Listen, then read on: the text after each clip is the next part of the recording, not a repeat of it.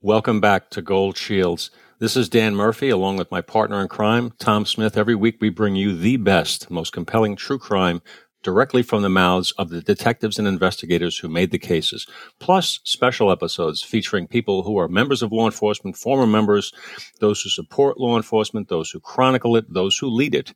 We've had some amazing guests. We've been very blessed, and the show has been taking off. And we have a lot of people who are supporting us. And my partner in crime, Tom, will tell you about a couple of those, and we're very excited about today's guest. We'll get into that in just a minute. Tom, we have so many great affiliations, and our listenership is growing all the time. Tell me about some of the stuff you've been hearing from people recently. Yeah, you know what? We sound like a broken record sometimes, Dan, that we're so fortunate, and the way this is going is better than we ever thought, and thankful. And we don't have a show without the audience, our followers, our listeners, people already subscribing to our YouTube channel, which is youtube.com/goldshields. You can hit the subscribe button right now and get on that. And that has already been taken off. And we haven't put our first show on there yet. And we're already getting subscribers, which is amazing. I just got an email today that another podcast platform picked our show up. Bullhorn.fm sent us an email that they picked up the show on their platforms.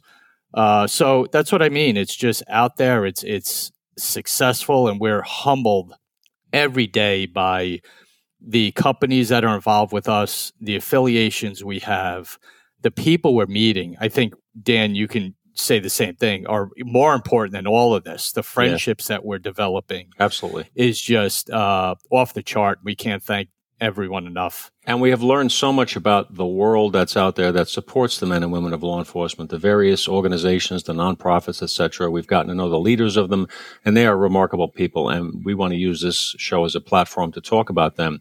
You know, Tom, I told you already, I had an incredible experience yesterday.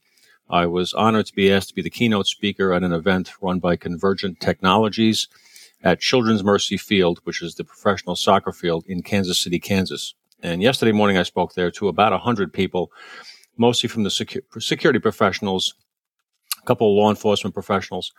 But after I got done speaking, I was so impressed. I was blown away and humbled. At least 5 people came up to me and said, "I've been listening to your show. As soon as I found out that you were speaking here and I saw that you co-hosted that podcast, I started listening, and it was so good." I was really humbled. You know, it's Tom and I are not the kind of people to wave our own flag, and we're not trying. It's not about us. It's about the guests and the content. So I really appreciated that, and it was very humbling and very nice to see, as well as some of our other associations that we have. Like, for example, now a friend, Ilan, the CEO of Igard Watches, who make the Thin Blue Line watch, and they donate a portion of that to Concerns of Police Survivors, organizations like that. We have just so many people. I can't even keep track of all the organizations that we've become affiliated with and associated with and who we want to use our platform to show support for. But Tom, you have some of them on the tip of your tongue because you speak to them all the time. Yeah, the Hero Company and Marshall Morris is an amazing company, amazing group of people, and he's so great. Marshall's the best. And what the Hero Company does is, on top of a great company with their merchandise, with their wristband, which I have on here, hats, shirts, everything they have is amazing. But even more important, and their mission is their proceeds go towards service dogs, which we all know in this world, in this life, with PTSD and struggles that veterans have and law enforcement and first responders have. The comfort of a dog is another level of support, and Marshall and the Hero Company do everything for that cause. So make sure theherocompany.com, you go on it, support them, buy some stuff. It goes right towards service dogs for vets and first responders, which we've done enough shows, Dan, with the effects of PTSD and the effects of anxiety and depression and all that this is a no-brainer for people to go on this company. And they are very close to us. And you'll hear more about them as we go. But, once in a while, Dan, we we sometimes avoid listing all the companies because we don't want to forget someone. Right. Because, like you said, we're fortunate enough to have so many that are involved with the show, and we just blanket thank them all, for what they're doing for us. Yep. And it's been an amazing ride. And, we want to focus today on our guests. So anybody we haven't mentioned this morning, whether it be Wounded Blue or Concerns of Police Survivors, there's just so many. You're all very dear to us, and you're all on our website, and we will mention you as we can. But we don't want our guests to get bored and leave. She's she's waiting patiently in the green room, and I'll let Tom introduce her. We're very honored to have her today. She'll be an inspiration for many listeners. Oh, yeah. And, when we set up July and having these successful, powerful, influential women as special shows, Bridget Truxillo popped right in. She was highly recommended by a dear friend of ours, Patty Fitzgibbons, who runs CJ Evolution. It's only the number one, criminal justice podcast in the country. That's all. I don't want to give Patty too much credit, but we'll give him a little bit. And Bridget goes along with what we wanted to bring out this month with just successful, powerful women in law enforcement, involved in law enforcement. And she is no joke. She's going to get mad at me, but she is one badass chick. Okay. And she is. And we're happy to have her here. She was a deputy sheriff in Alachua County in Florida. Took some practice to get that right, Tom. I know. Took some practice to get that right. It's not Alachua. She's gonna correct me in a minute. She was on patrol, narcotics, organized crime investigations, and then broke through a ceiling and became the first female SWAT operator in that department, which is no joke. Dan and I have worked with SWAT teams, emergency service units, and they are held in a very high regard. It is not an easy job, and it's not easy to get on that team just in general, much less being the first female to do so. And Bridget's going to go into that. So without any further delay, we are proud and honored to have Bridget Truxillo on the show. Bridget, how are you? I'm doing great, guys. Thanks for having me. I've been really looking forward to this. Well, thank you for being part of Gold Shields. As I mentioned earlier, you are an inspiration, and I really want to stress that. Breaking a ceiling like that is no small task, but you've gone further than that in your career, and you continue to serve and help the men and women of law enforcement. But tell us a little bit about you, where you're from, where you were born, how you came to be a deputy sheriff. Thank you. So I say that I'm kind of from the South, because I was born in Louisiana, North Louisiana, near Shreveport. My parents are both from very small towns, Shreveport, Ruston area. And then I hated high school, so I got as far away as I could. So went to University of Florida for college. I didn't know a single person at a 50,000 person school, which is what I wanted. And I guess you could say it kind of started early where I'm just not I was okay with that. That didn't scare me. And also because I moved around a lot growing up. So backing up a bit, I was born in Louisiana. 2nd grade, we moved to Missouri. 3rd grade, we moved to Oklahoma. 4th grade, we moved to, before I even finished 3rd grade, we moved to Arkansas. And then we moved back to Louisiana in, I think, 8th grade. And then went to University of Florida for college. So I moved around a lot. And so leaving what wasn't a concern for me, I guess you could say. Went to University of Florida.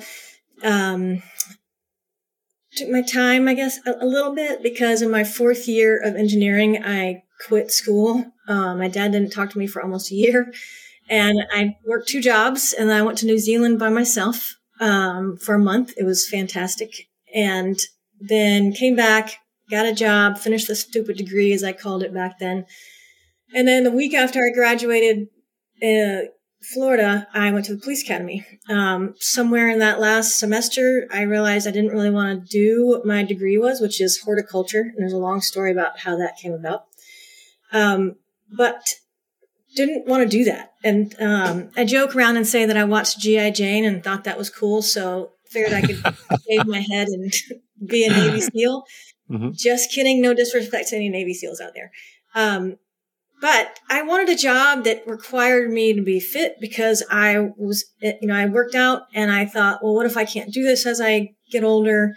Well, what if I have a job that requires me to be fit? Well, you and I, we all know that get into law enforcement and you don't actually have to be fit. I mean, we've all worked with men and women that are not in shape. And I thought I wanted to do federal law enforcement. So FBI, DEA, something like that. And thought that joining the sheriff's office would get me there. But nobody in my family had ever been in law enforcement, ever. And combined with I wanted something that required physical fitness, I wanted a job that mattered. I wanted a job, being in the military was an option for me. I didn't really want to do the military, but something that had honor in it, something that had bravery in it, something that I think matters. I'm a real dork when it comes to, I love that our country is unique in the way that it's structured, the Constitution, and I believe in the rule of law, and I believe that you need people who are willing to fight to enforce that and protect you. And there's a lot of honor in that. And so, part of me growing up thinking, well, that whole imposterism thing, well, who do you think you are to be the person that can go out there and protect people? And then the other side of me is like, why the heck not? Of course that could be me. And of course my dad thought it was absolutely nuts. He got over the New Zealand thing, and my dad and I are very close. But, the week after I finished graduating with my degree in Bachelor of Science, I went to the police academy so that I could be a cop and hopefully be, a federal cop someday. But that's how I ended up in law enforcement. So you started out at the Alachua County Sheriff's Office. When I was, yes, Alachua. Did I get it right? When, because I said nobody in my family had ever been in law enforcement before. I knew that was a world that I had no idea what it was like. And I was working at a health club, and one of the supervisors there at the Gainesville Health and Fitness Center, which is not your normal gym, they create leaders in the people that work there, which is I am the person I am today, partially because of the supervisor I had at the Gainesville Health and Fitness Center, who taught, I became a supervisor there, and each week we would have supervisor meetings, and we would be studying chapters of 7 Habits of Highly Effective People or 1 Minute Manager by Ken Blanchard. There's books up here, I'm sure that I'm not, but definitely 7 Habits of Highly Effective People that I started studying in my early 20s.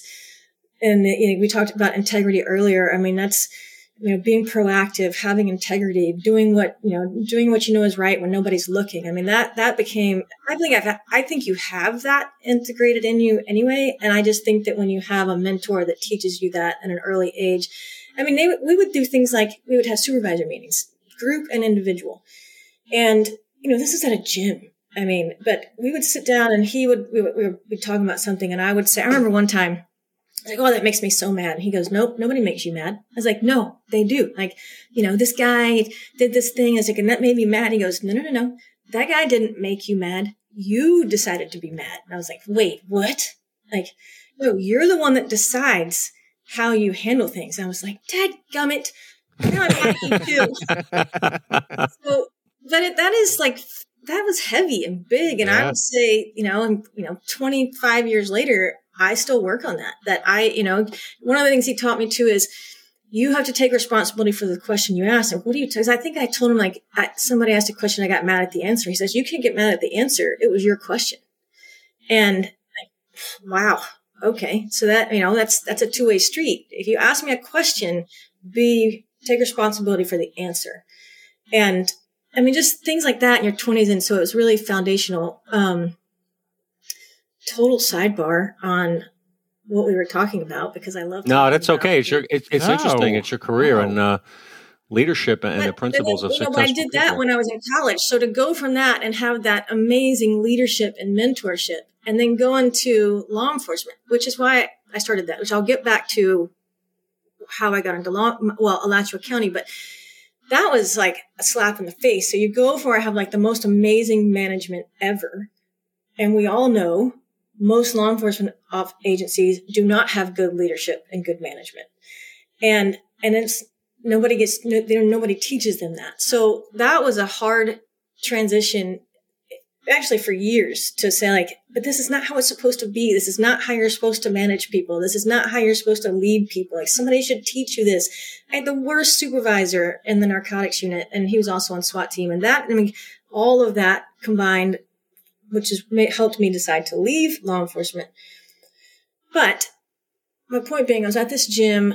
One of the ladies running things, her husband was a lieutenant at the sheriff's office. I was considering doing it. I had a call with him, and he's like, well, what you should do is do a ride along, because you really don't have any idea what this is like. I'm like, you're right. So I did a couple of ride alongs, at the night shift, and just those 2 ride alongs. I mean, I'll never forget, we went on a domestic violence call, and it was a Black couple. And I remember we walked up, and they were both mad. You have to figure out, because there's his side, her side, and somewhere in the middle is the truth. But never, just never having seen any of that, never had to experience domestic violence in my life, never seeing it, never, whatever.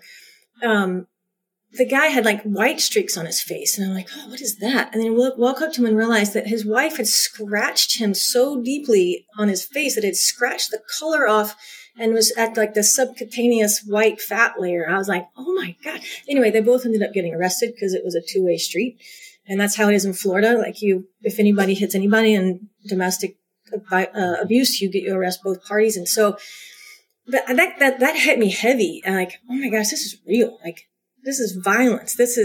And thankfully there were no active shooter things when I did a ride along, but it was enough for me to know, like, you always go into it thinking, oh, I'm going to this with eyes wide open.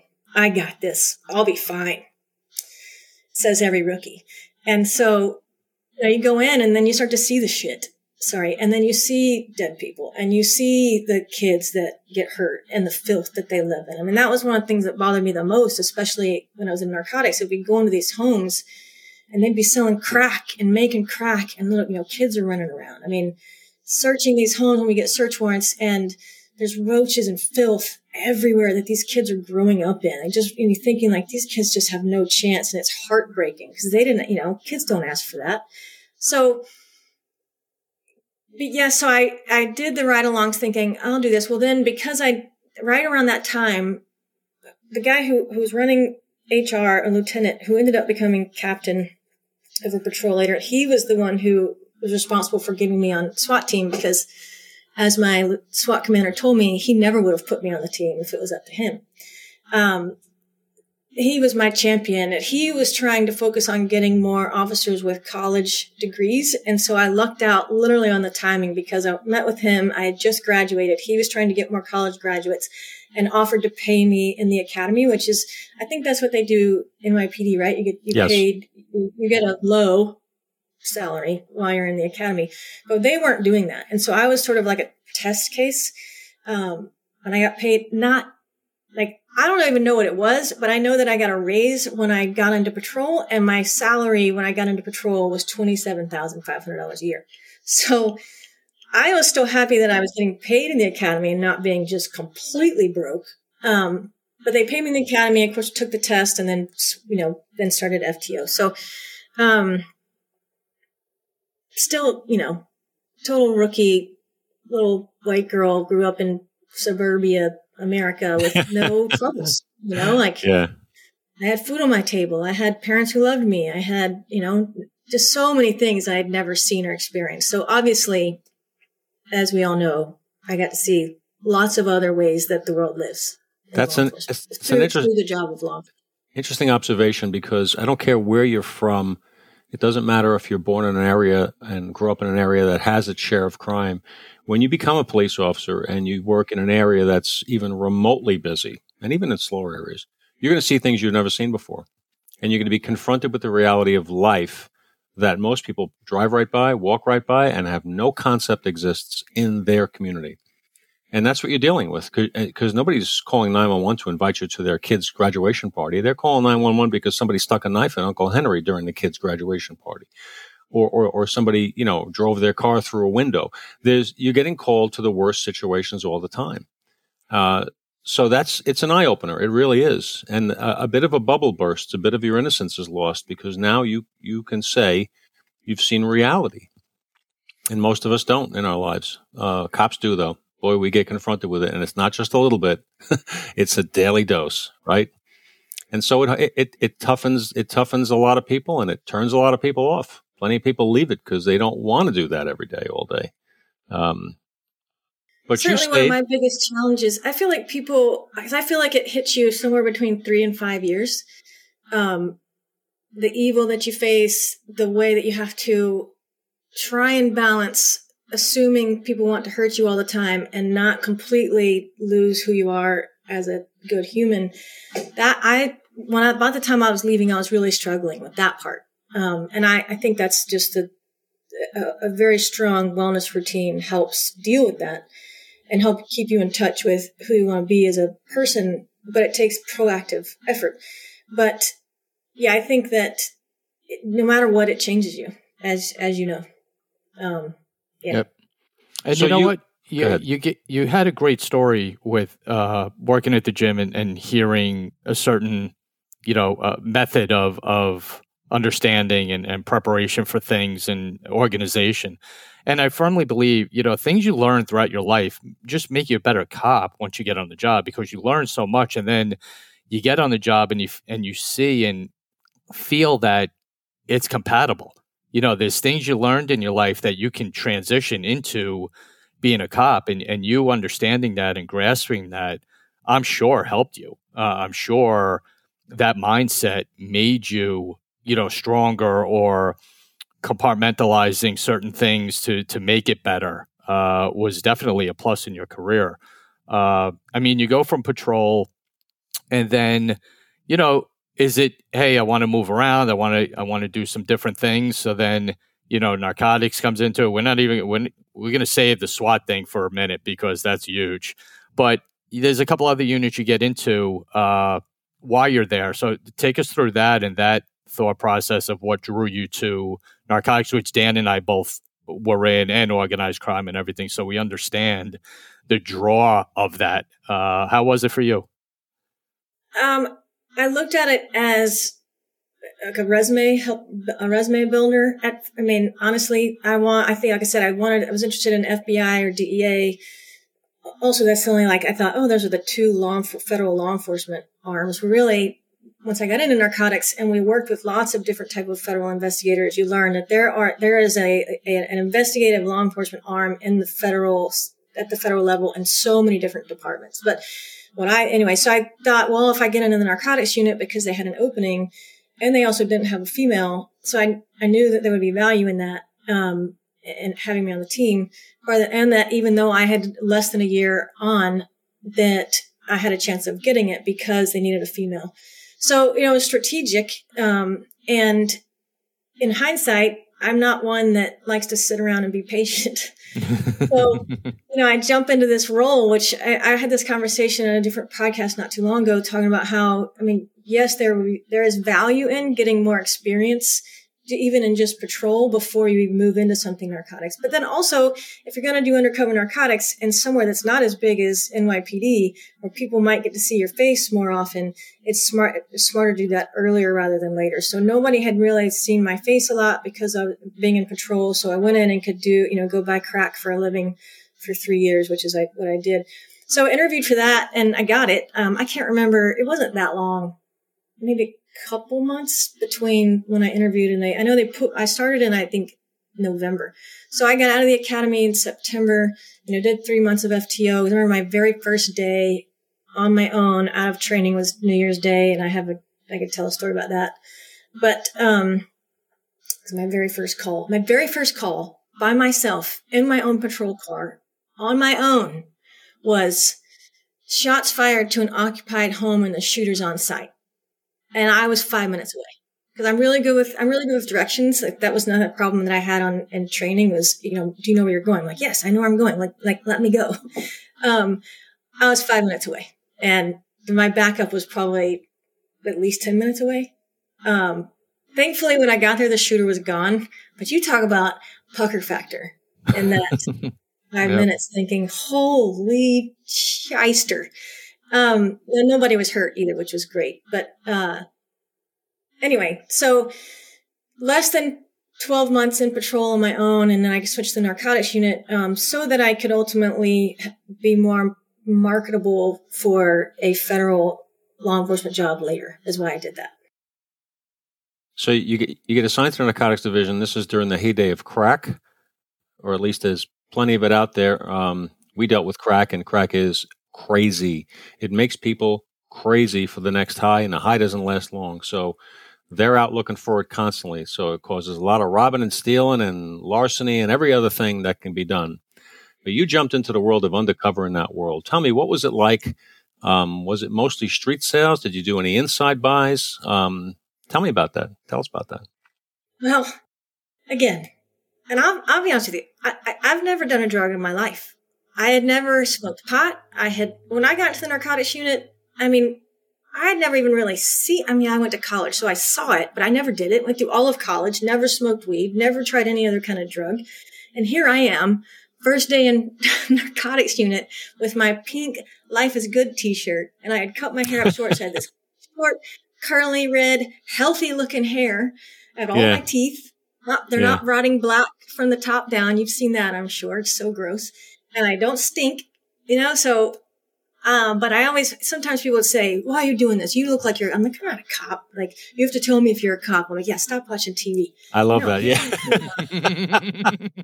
I used to love that. Yeah. You have to tell me. Like, okay, no, I'm not a cop. And then we would bust them and I would walk into the room later. I'm like, man. And they would just hang their head. I'm like, yeah. So, that's why I say that's why they call it dope, because the people who sell it are just dope. And it's not nice. It's not nice to human beings, but drug dealers are not always the best people. So no. Anyway, first day on the yacht, like, okay, let's go. You can go buy some crack. I'm like, wait, like today? And like, yeah, let's go. So they get me, undercover car. I have my pink. I'm not kidding you. Pink Life is Good t-shirt, and we drive up, and I'm like, okay, can I probably sounded something like this. Could I have one rock, please? Where's my $20? And so I just spent, so I would do street buys. I would do in-house buys. We would do what we called buy walks. We would buy walks if I was doing like in-house. So at our jurisdiction, we had to have 3 buys inside of a house before we could get a search warrant. And so a lot of times that was me. If we had a snitch, I would use the snitch. Sorry, they're supposed to be called confidential informants or a No. Snitch. Snitch works. So if we had a snitch, we would use a snitch. If not, and obviously if they could get us in, that was even better because we're better affiants than they are. And affiant meaning the person on the swears to it. What you use to get the search warrant, where I'm swearing and attesting to the truth of this. So anyway, I would or buy bus, where we would go in and buy in the neighborhood, and I'd give the call like, okay, looks good. And then I'd drive off, and then the uniform guys would swoop in and arrest them right then. Those would be like, we would just try and make a big show of cleaning up a neighborhood, and they'd put it in the news that we cleaned up the neighborhood and arrested 12 people in one night, But most of the time it was the buy walks and preparing for a search. Well, not always. I don't know how often we would do the buy bus, but a lot of times it was the undercover in-house buys, and then I would be the one writing the search warrant if it was my snitch or my buys, which we did a lot, and then hand it over to the SWAT team. The way we did it is we'd hand it over to the SWAT team to execute the search warrant, secure the structures, and then we would come in narcotics and then search the home and investigate and arrest and all that. Mm-hmm. So you wore a gun, of course, because you're a cop, unless some I've seen undercovers go out without one for a variety of reasons, but you wore a gun. Did you ever get searched? Thank goodness, no. But at first I started with an ankle holster, I think it was a 6-shot revolver, but they're thick. Yep. And oh yeah. I think one time, first of all, I don't think it makes sense to wear jeans in the summer in Florida. And so, they Mm-hmm. wouldn't let us wear shorts because it was so stupid. Like, really, if you want to blend in as a, whatever, not all drug addicts wear jeans. But, so I think it was one time I almost got a pat down, and I had my ankle holster. And I very quickly went and bought a Kel-Tec P380, which fits inside your waistband, and it's, real thin. So I never wore that ankle holster again, because I wish I could remember, because it's really, you're reminding me of this now, but even just, I can get like the body sensations of that, like, oh shit, someone's about to search me. And like, what am I going to say? What am I going to say? Oh my God. And I'm not stupid enough, and never was stupid enough to think that I would win a fight against a dude. Like, I just wouldn't. And we didn't do jujitsu back then. I mean, maybe if I had taken years of jujitsu, I could protect myself and get away, but I was not stupid enough to think, oh my God, I have to fight my way. I mean, I'm like, I might die right now. So I never wore that ankle holster again. I think I still have the gun somewhere, but. There's a whole bunch of training that the NYPD and other agencies do for undercover specifically on how to converse with drug dealers, whether it be street level, because a lot of them are just user junkies selling to get their own fixes, up to mid-level people, all the way up to top-level neighborhood or area dealers.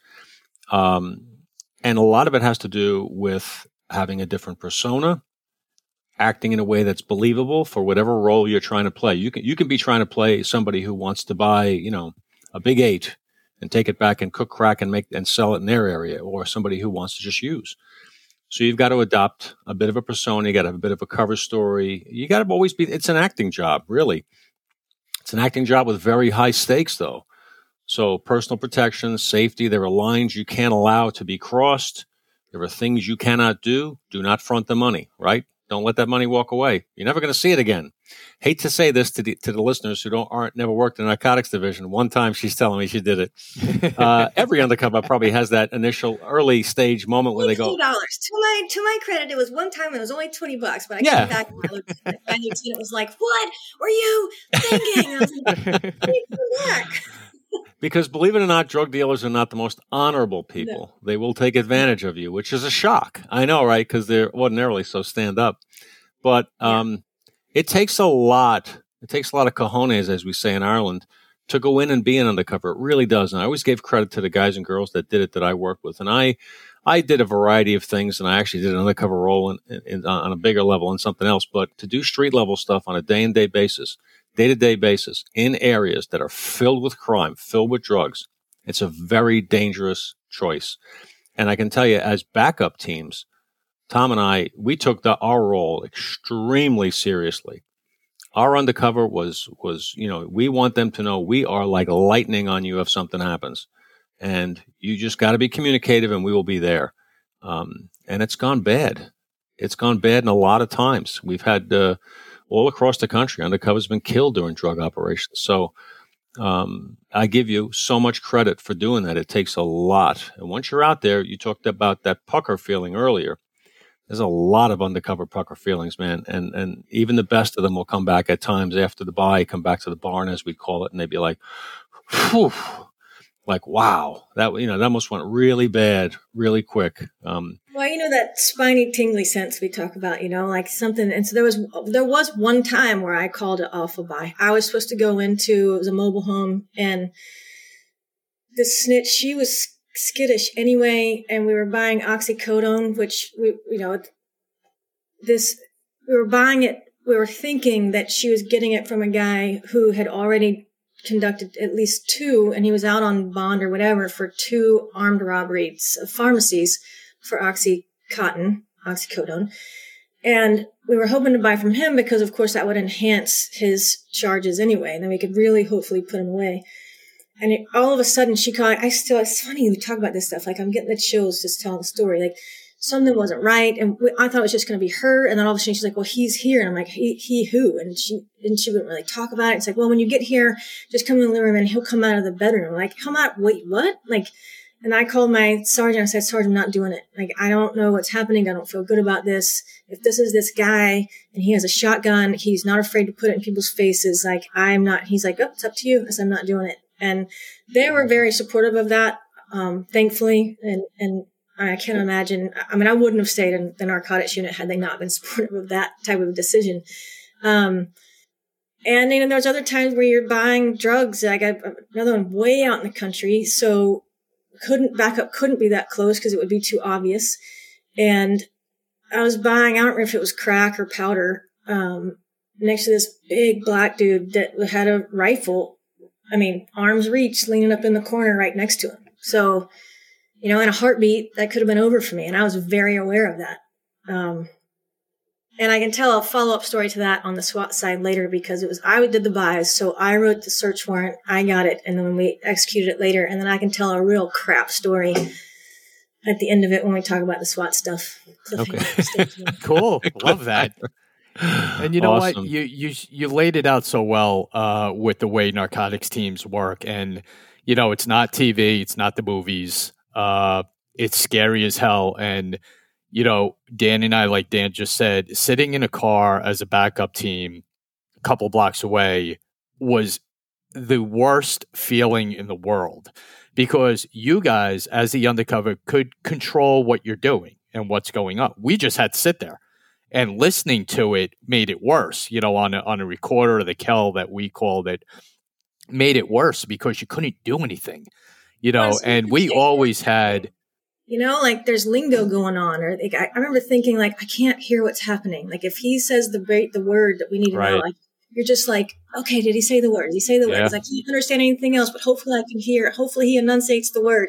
And I remember one time being on the phone with my sister, and I talked to her for a second because I wasn't, we had lots of backup. I wasn't running the backup scenario, but all of a sudden something happened. I was like, I gotta go by, and I hung up.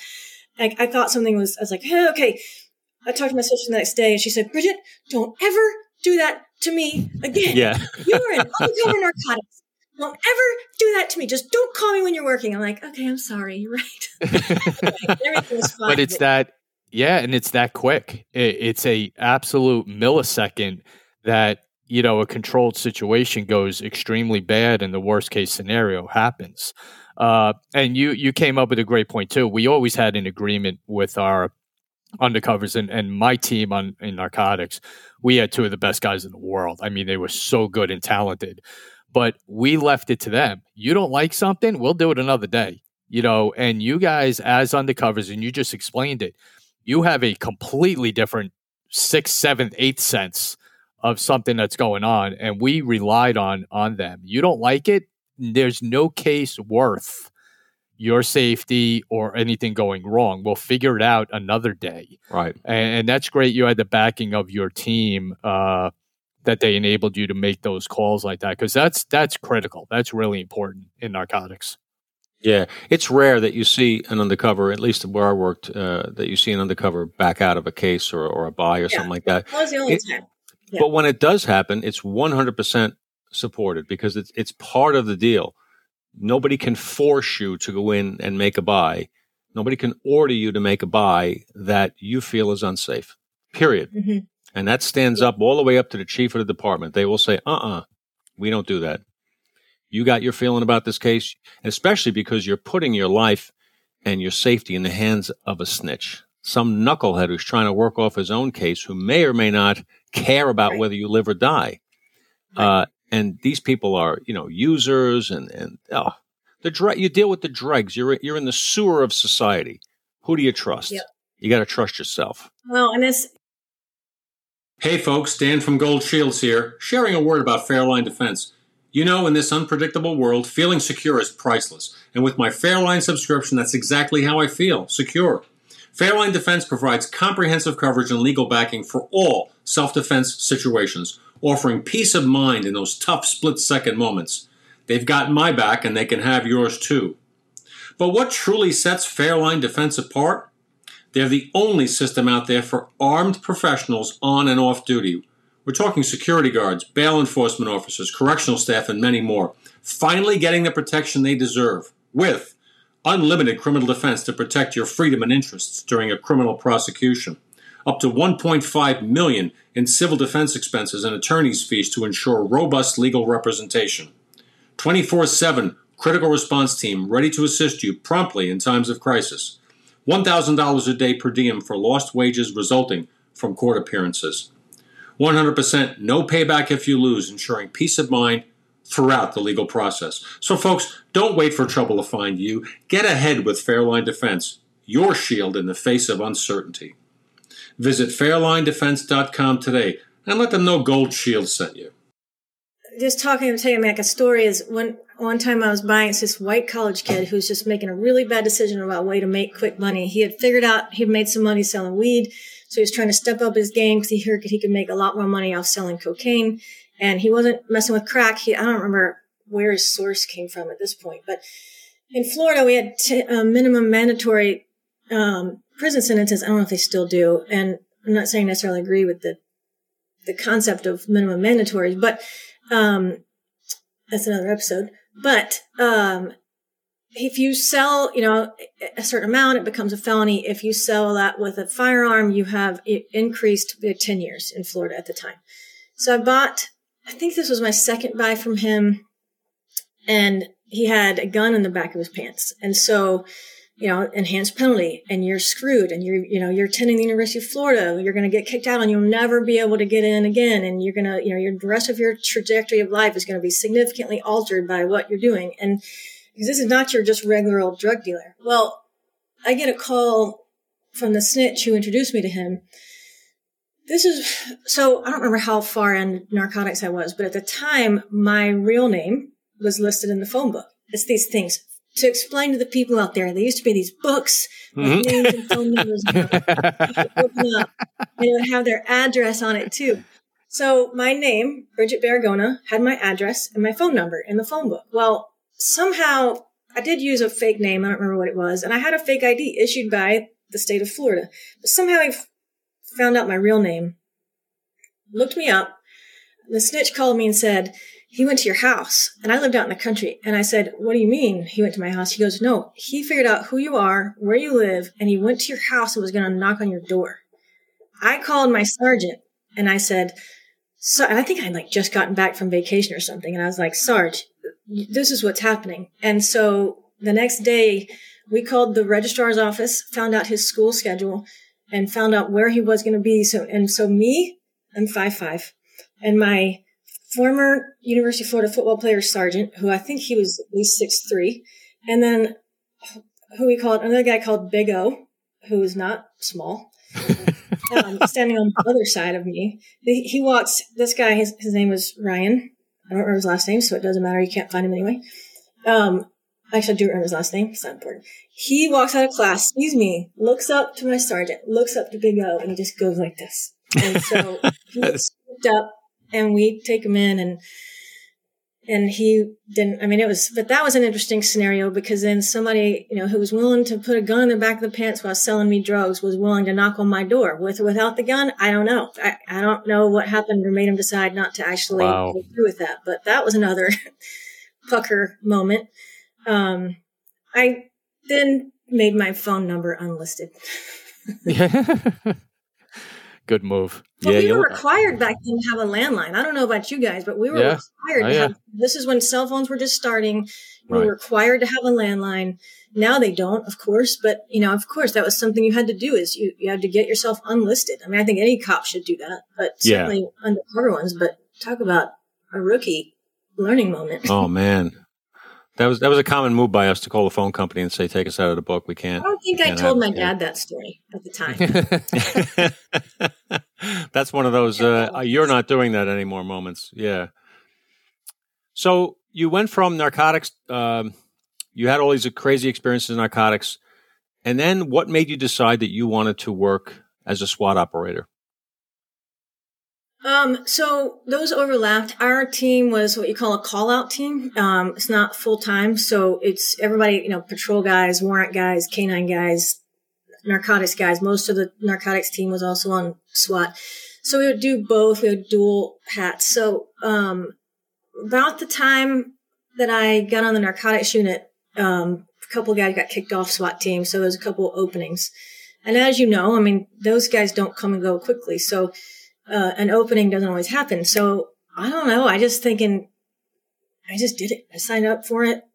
And again, so I'm a year and 2 months out of the academy. And one of the guys that I went to the academy with, this is part of the whole SWAT story.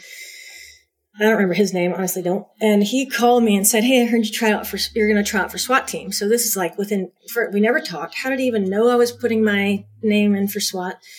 And I said, yeah, I am. And he said, do you really think that's a good idea? And I well, thought we were friends. Yes, I do think it's a good idea, or I wouldn't put my name on the list, and talk to you later. Never. So we never talked again.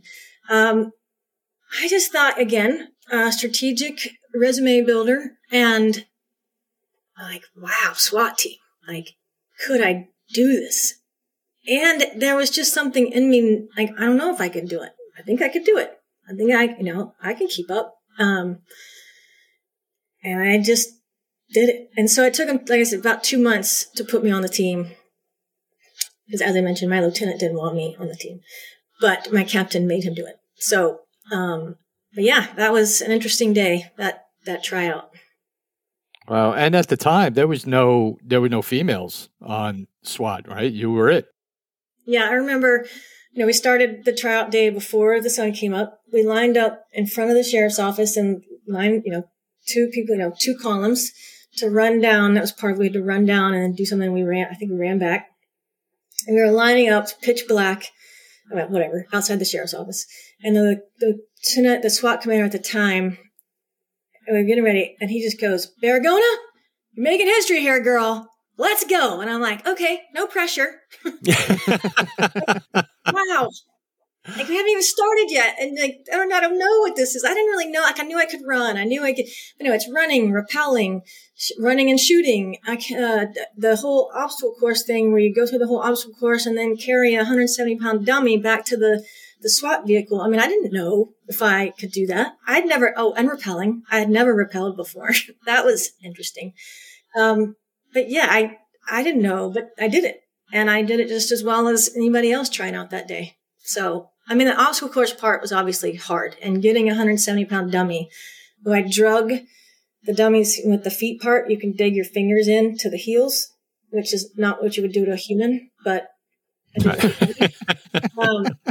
And I drug it with my fingers like this to the SWAT vehicle and then had to get it in. And I never thought I was going to be able to unfold my fingers. Yeah.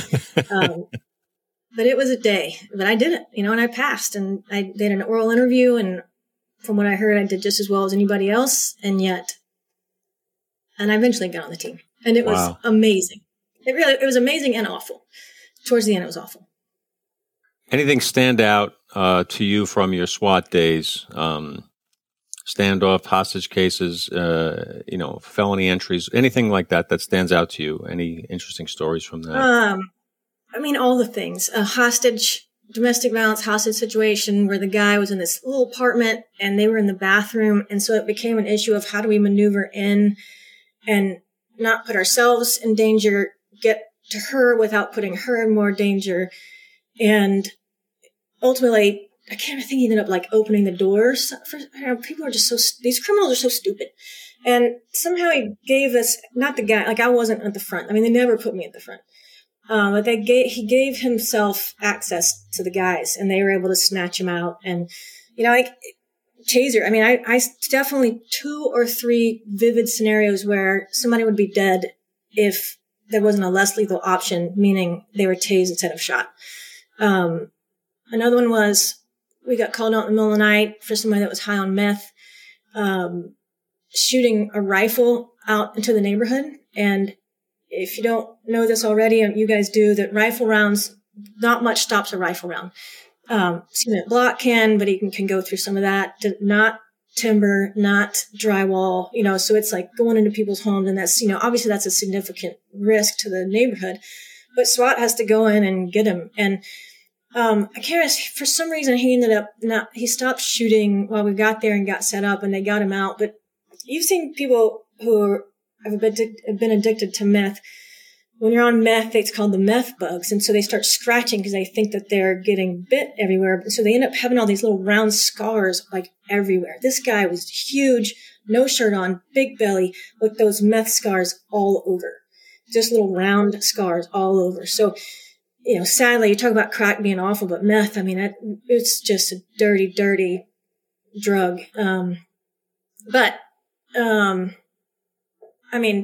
lots of search warrants where we executed the search warrants. This is it. Friday the 13th. I'm not making this up.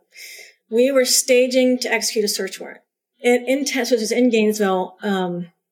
And it was one of our guys had done some buys in an apartment or some condo. We were staging around the corner, all in our radios on. All of a sudden, we hear the alert go out that there's a potential hostage situation, and it's 5 minutes from us. So our SWAT commander comes on, because it's not often SWAT's 5 minutes away.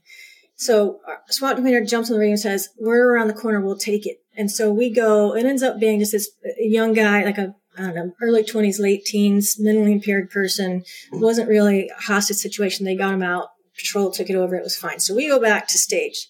Again, alert comes out over the radio. Robbery in progress at an Outback restaurant. Again, 5 minutes from us on a Friday afternoon.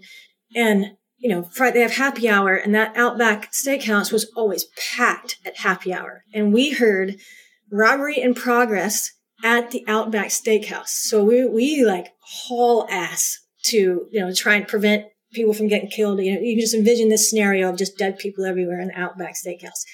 We're about to make entries. For some reason, I was behind the two shield guys. And I was going to you don't throw a flashbang at a bunch of people, but we all have flashbangs. So maybe that was going to happen. I don't know. But I'm behind him. And all of a sudden I hear on the radio, the jewelry store next to Outback. So here I am. This is like full on cartoon scenario. Me, stop, stop, and trying to turn them to the left to go to the jewelry store next door. We get in, the guy had literally just run out the back door. So it was a robbery in progress, stealing jewelry. There was a trail of jewelry going down. We can't find him. Patrol takes over the search. We turn over the scene to them. We go back to the staging area, and then we go execute our search warrant and arrest some guys for drugs in their house. So that was a very interesting Friday the 13th. I'm not kidding. It was Friday the 13th, SWAT and Narcotics Day. So Friday the 13th was, it lived up to its name as a day of horror. Yes. Yes. But how about this one? And this is something cops can understand. And if you can't, I'd be very surprised. Full moons. What happens when the moon is full? Crazy. Fights, right? Evil, just bad. Nuts. People go nuts. The domestics are worse. The drug dealers are just more sketchy. It's really kind of a day is like let's just do some paperwork today. Yep. There's something to that, bizarre. That it's why they call people lunatics. The lunar phases of the moon affect them, and it really is true. It is. And I never thought it until when I was a young rookie. Somebody said, "Oh, full moon tonight," and I was like, "Whatever." Well, yeah. All of a sudden, everybody's a little nuttier, and it really manifests itself on the street. It really does. Wow. So Amazing. You did your time in the SWAT unit. Was that your last command, your last assignment within the sheriff's office before you retired? Yes, before I left and gave them all the middle finger. Oh, okay. I loved SWAT. I just felt like, not to make light of the danger and the power, the lethality that SWAT can bring to things, but I felt like I was getting paid to play, honestly. We got to train. My sheriff was, our sheriff was a proponent of training and equipment. So the whole department would get regular training.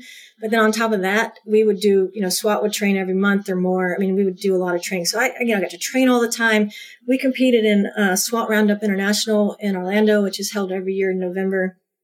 And when I say we would have a competition among our own team to see who would compete in SWAT Roundup. I made that team, which means I beat out some of my own guys.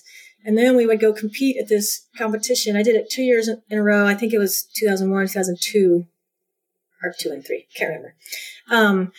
And we trained a lot for that as that competition team. And that was truly some of the coolest times in my life, getting to train. And it was just awesome. And the whole time I'm still, I'm proving my worth as a SWAT operator. I'm proving that I can physically do the job. I'm proving that I'm really good at shooting and rappelling and all the other things. I'm proving that I can participate in a SWAT competition where we have to carry, a big heavy bag, as we're rescuing someone, and that I can be an integral part of a team that does that. And yet they would never put me on an entry team. I was always the equipment girl. We had I called it the bread van, where we have all the extra flashbangs and grenades and ammo and shields and whatever.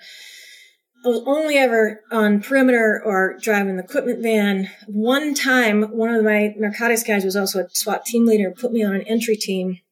One time, I got to throw the flashbang and then just be part of the team that cleared the house, which we trained for all the time. I trained just like they did.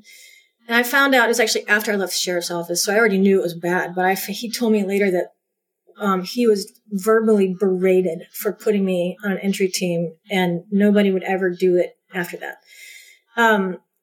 3 explicit times that my lieutenant out explicitly, meaning verbatim, said, the only reason you're on this team is because the captain made me put you on the team. After SWAT roundup competitions, after proving everything, and then coming back to that search warrant that I conducted, it was my buys, my search warrant. So I would get in trouble for everything. Not that I didn't make mistakes, but at first I was like, you're right, I made a mistake. I can fix it. I'll do better tomorrow. You're right. Okay, you're right. I made another mistake. You're right. I'll do better tomorrow. And I would get written up. I would get extra probation. I would get 500 mountain climbers. One time they made me drive an RV that we had confiscated from somebody like 2:00 in the morning to go wash it as punishment. And the only place to do that was 30 minutes away. Well, I broke a tail light because I'd never driven an RV before. And then they wrote me up for a crash for taking the RV out. So it was just nonstop. Well, one time we were doing, you've been around long enough to remember what Columbine, one of the, horrible. I mean, it happens all the time now, but it didn't happen all the time back then. And so we would do active shooter, like school active shooter scenarios, especially in the summer when the schools were empty. So we were doing that one day in the hood, like not a good neighborhood. I come out and my sergeant, who we did not jail, is one of the SWAT team leaders. And so he had all the equipment, Benelli shotgun, AR-15 rifle, like all the ammo, grenades, flashbangs, all this in his car. I come out of school, his trunk is open, his window's down because he forgot to close it while we're inside training. I come out, I'm like looking around, does anybody else see this? Nobody said a word to him. Didn't get written up, didn't get any right, didn't get a letter in his file.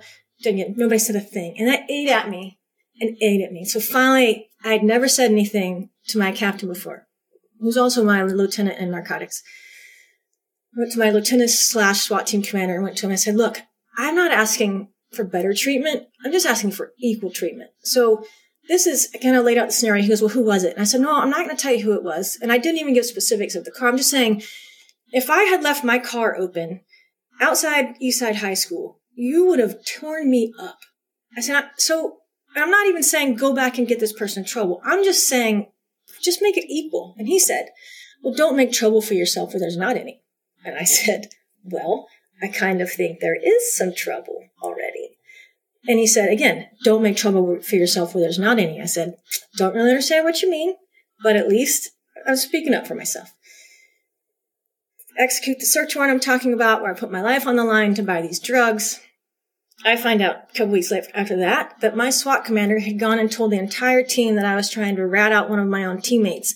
And the guys that were in the entry vehicle were all calling me a snitch and a rat in the vehicle as I'm behind them driving the bread van to execute the search warrant that I got myself. I walked into my captain's office that next Monday and I said, I quit. I said, take me off narcotics, take me off SWAT team today.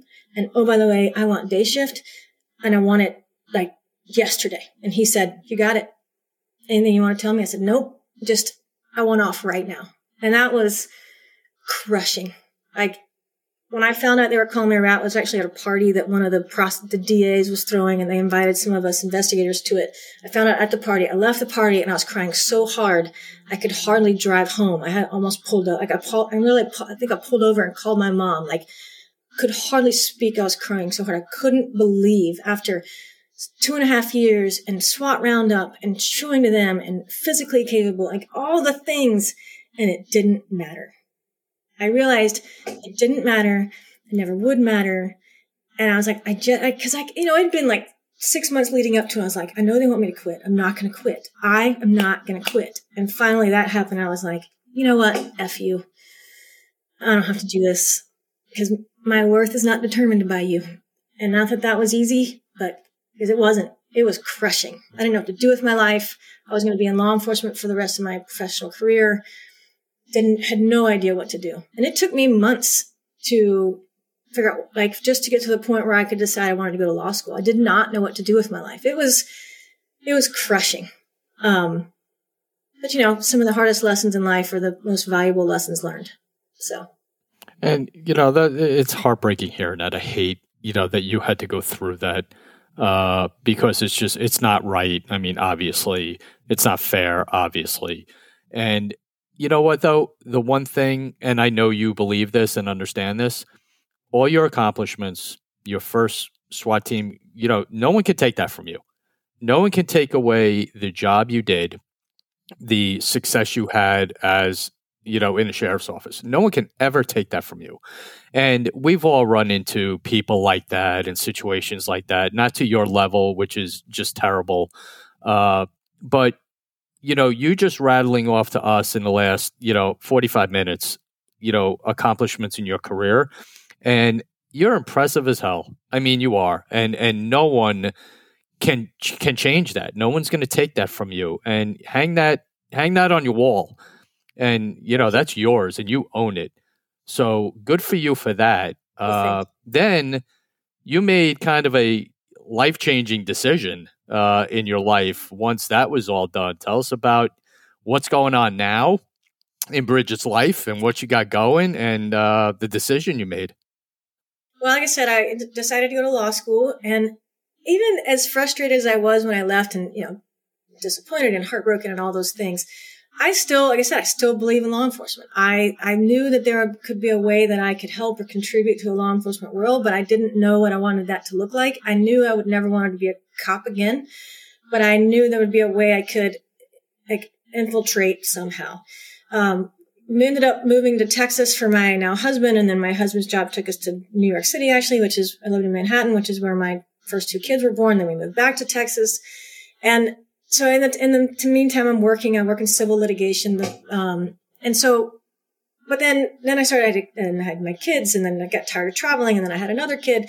And then I'm like, you know what? And then I, you know, same thing of working places. I realized along that time frame that timeline of working that the crappy supervisors aren't exclusive to law enforcement. There are crappy supervisors everywhere. And I am just always, I do believe I have like an entrepreneurial spirit, meaning, I believe I can do this. I want to work for myself. It's not easy, but obviously throughout my story, I don't choose easy. And about 4 years ago, decided that, and it was actually the summer before all the George Floyd stuff happened. I was like, and I quit the law firm I was working for. I was like, this is it. I was like, life is too short. I hated my job as an attorney, doing it the way I was doing it. And just talking with my husband about it. And finally he's like, just quit. And at first I was like, hold on a second, quit. Like, I mean, I'm getting a paycheck. What are you talking about? What is this quit stuff you're talking about? Plus I'm not a quitter, except I did quit law enforcement. Anyway.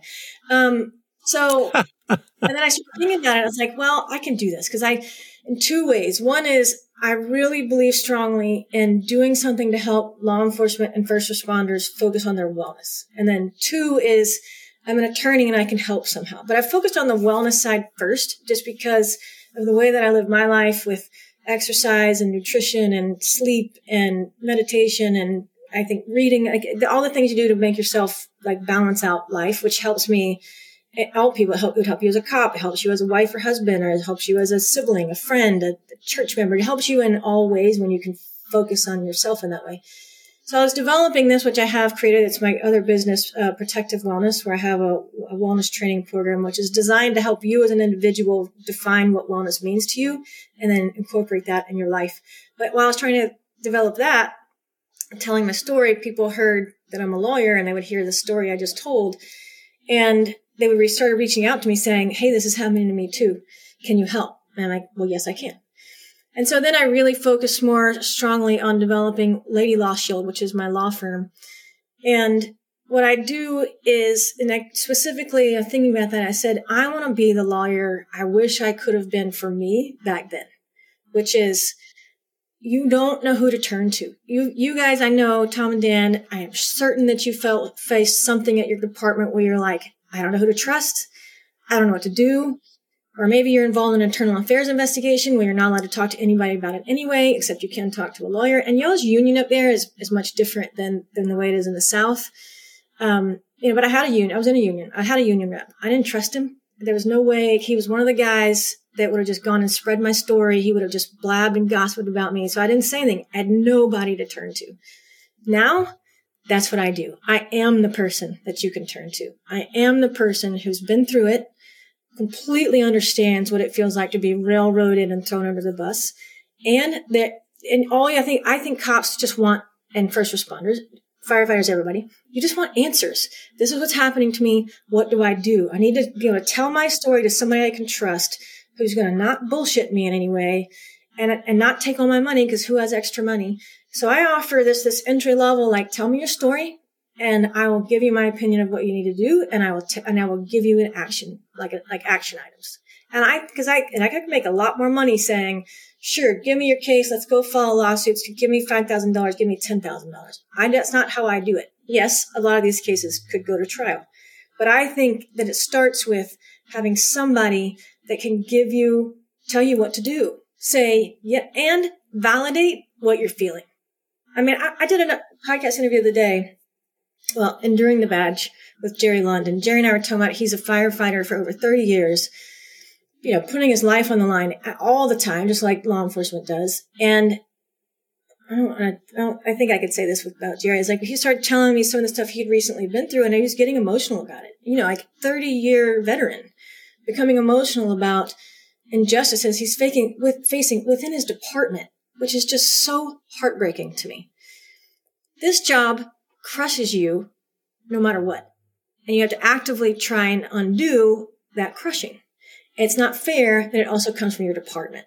And I want people to have the answers and the support and the validation. So many of my clients, even after they hire me, like, Bridget, did I make this up? Am I overreacting? Should I not be doing anything about this? And I'm like, I'm your bulldog. I'm like, hell no, you're not making this up. Like, I'm telling you my story. Does it make you mad when you hear my story? Yes. And you want to do something about it. And that is what, like, I feel like I can say, I started this about 2 years ago, but I'll just say I'm 48 years old now. And I'm finally doing what I'm supposed to do in my life professionally, which is to help law enforcement and first responders be able to fight back and do something when their own department is doing what they shouldn't be doing. Mm-hmm. Wow. That is so inspirational. And it comes from a place of personal experience as opposed to just having this, altruistic ideal. I want to help people. Well, you've been through the meat grinder. You know what it's like. And I'm sorry you had to go through that. But you're not alone, as you know. There are so many people in every industry who are terrible leaders. And, being a leader is something you have to study and learn and adapt to. It's not something we're naturally born leaders. I don't believe in that because there's so much involved in leading people the right way so that they can be productive. They can be, healthy, have work-life balance, enjoy what they do, learn, grow in their careers. And when you're a leader, you're entrusted with that person's development. You're entrusted with so much about that person's life. And if you don't take it seriously, you can have situations like this become part of the norm. And the culture in many departments across America has always been, suck it up, buttercup, just do it. Do what you're told. That's it. Well, to a certain extent, yeah, there's a time and place for that. When you're on the street in the middle of a chaotic situation, the boss says, do this, you do it. Right? When it comes to something different where you need a little bit of human understanding and you need to be heard, people work best when they feel they are heard, understood, and supported. And when they're not, they shut down. They shut down, they detach. And the whole, thing you went through, the sexist thing you went through and being, treated like a second-class citizen within the SWAT unit, that's horrible to hear. And I'm so sorry. Again, I'm so sorry you went through that. But it's amazing that you have turned your disappointment, pain, frustration, bitterness, and everything that's all natural that would come with that into something positive. Put that energy into law school. Now put that energy into defending your clients. Because departments and municipalities need to be put on notice. You cannot treat people like garbage. You just can't. You just can't do it. No, and, I say, yeah, it was crappy that all happened. And certainly I've described it, didn't like it at the time, but I don't regret that happened because I feel like I have the unique skill set in many ways to help in the way that I do now, that I've gotten to the point that I am now where I'm willing to create a law firm that's not the normal law firm. I mean, there are even lawyers out there that would say, well, why are you doing that? You could make a whole lot more money doing this. Yes. Starting out, I could have had my very steady, very comfortable salary and just kept going. But I'm obviously not just a status quo person. So, I don't regret that. And because I really love what I'm able to do now. And I can say, I mean, I say all the time, I think that all humans should talk to a therapist every once in a while. I do it still regularly every 2 to 4 weeks. And and that's part of a healthy wellness routine, is understand there's no shame, there's no weakness in that. And especially for law enforcement, to be able to let things go.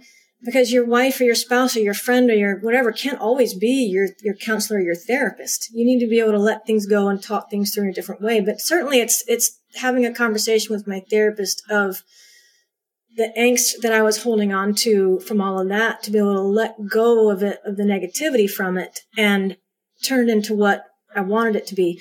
And I do think there's an innate part of that, meaning a natural part of that for me, where like I just refuse. I mean, I have a tattoo of a sunrise on my wrist because I believe tomorrow's a new day.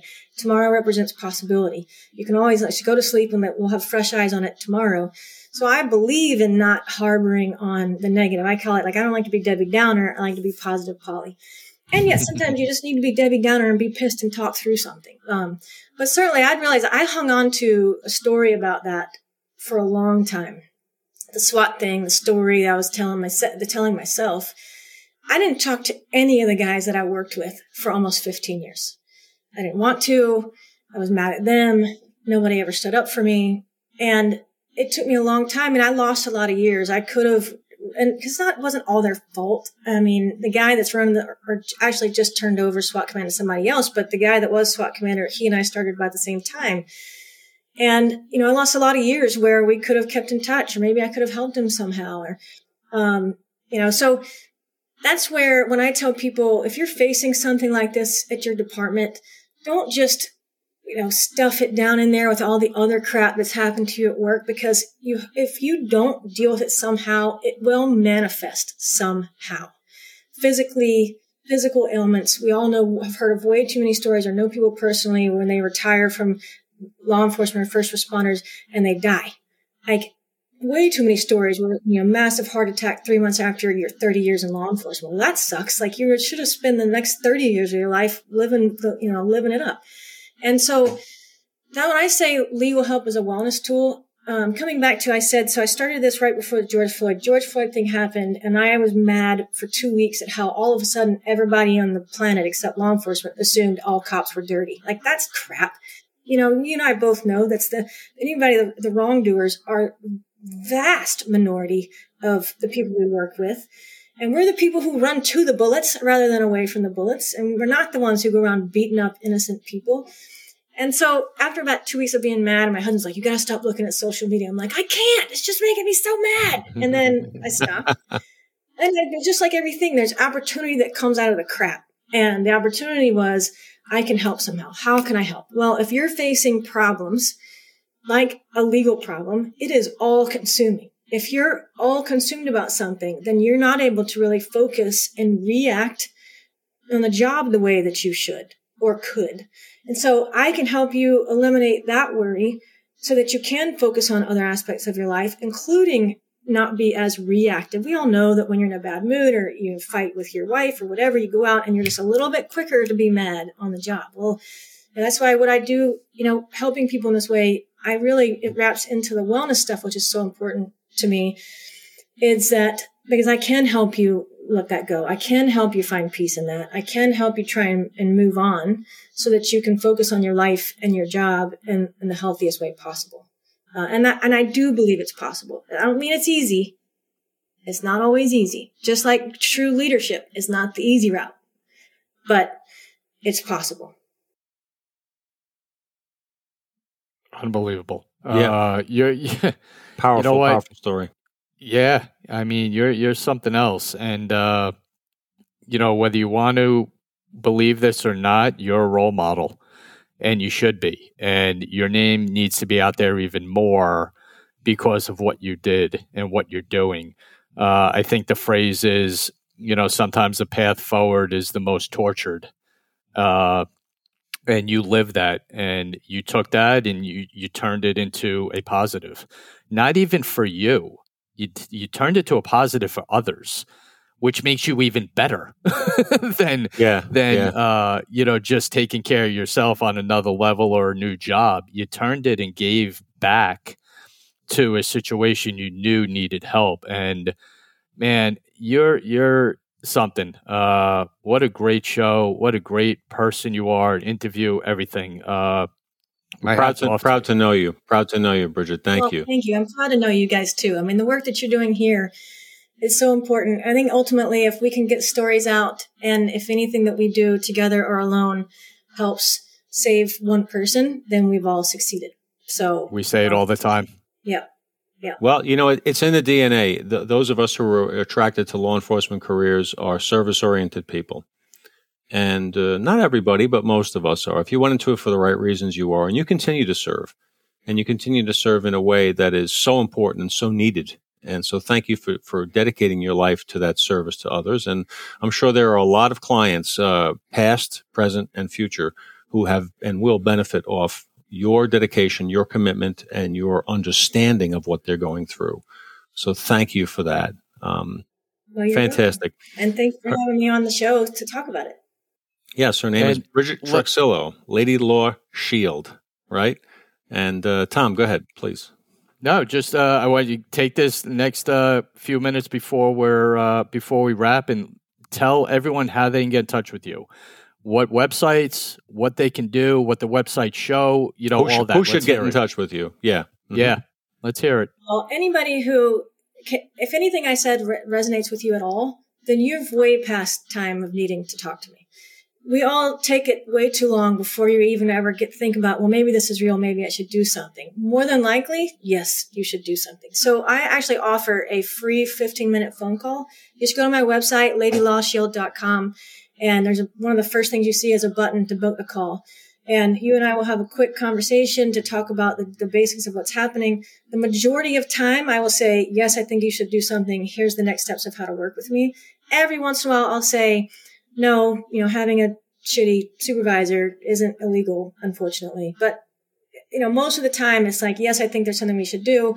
And then I do offer, like I said, that initial option of working with me is for me to just send me everything. I give you instructions on what to review. You upload it. I have it. And I do this nationwide because I'm not representing you in a lawsuit, because I don't believe that's not the first step. It's not the first step for many reasons, but, you need to look at it. I can tell you, because like I said, I do believe, because I was there, the first step is, what can I do? Like, you're just so frustrated. And then I give you the plan and I validate what you're feeling. And I say, here's what you need to do. And then there are other steps, which sometimes people do hire me for. I am licensed in 4 states, including New York, where I can start to take action for you. But also, let's say you end up needing to file an EEOC claim for harassment, discrimination, or whatever.